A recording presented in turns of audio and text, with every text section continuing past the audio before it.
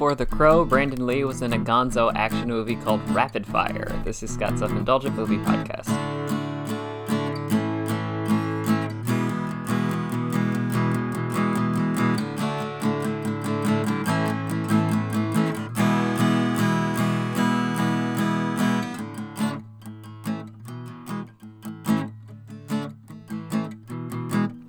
Hello, movie friends. Welcome to Scott's Self-Indulgent Movie Podcast. I am Scott, and today I am talking about kind of a lost, what would you call it? I don't know, a lost movie from the 90s, which is a Rapid Fire starring one Brandon Lee before his tragic passing during shooting of The Crow.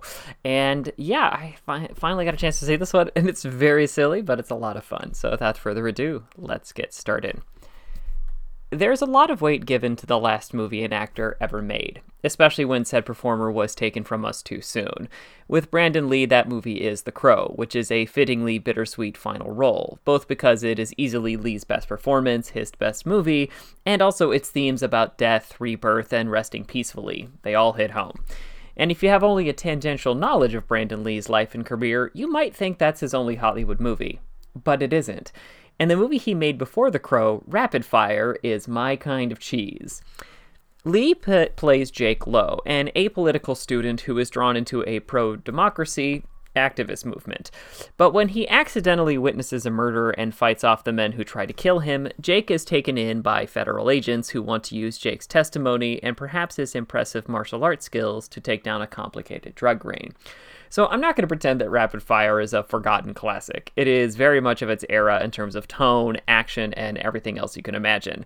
The acting is pure melodrama, and all of our action sequences feature a ton of bullets and over-the-top stunts. It's also kind of rad, though. Here's a few reasons why.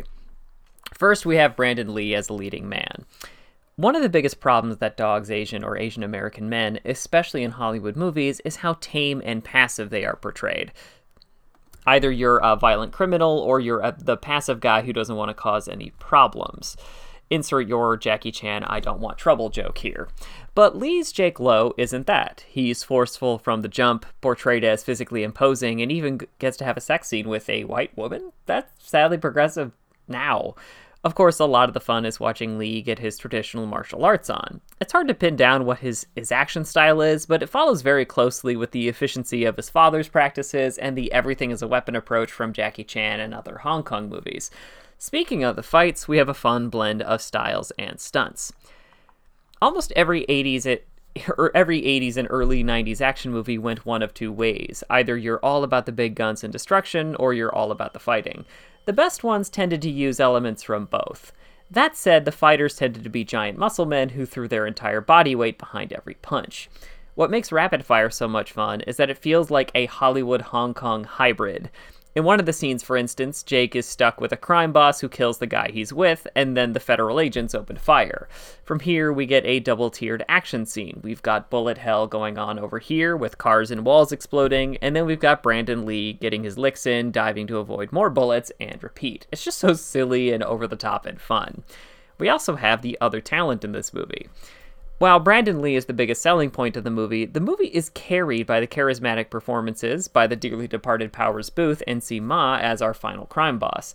Boothe was built for B-movie delivery between the bass and gravitas of his voice and his general demeanor, and manages to ground this absurd movie with some emotional depth.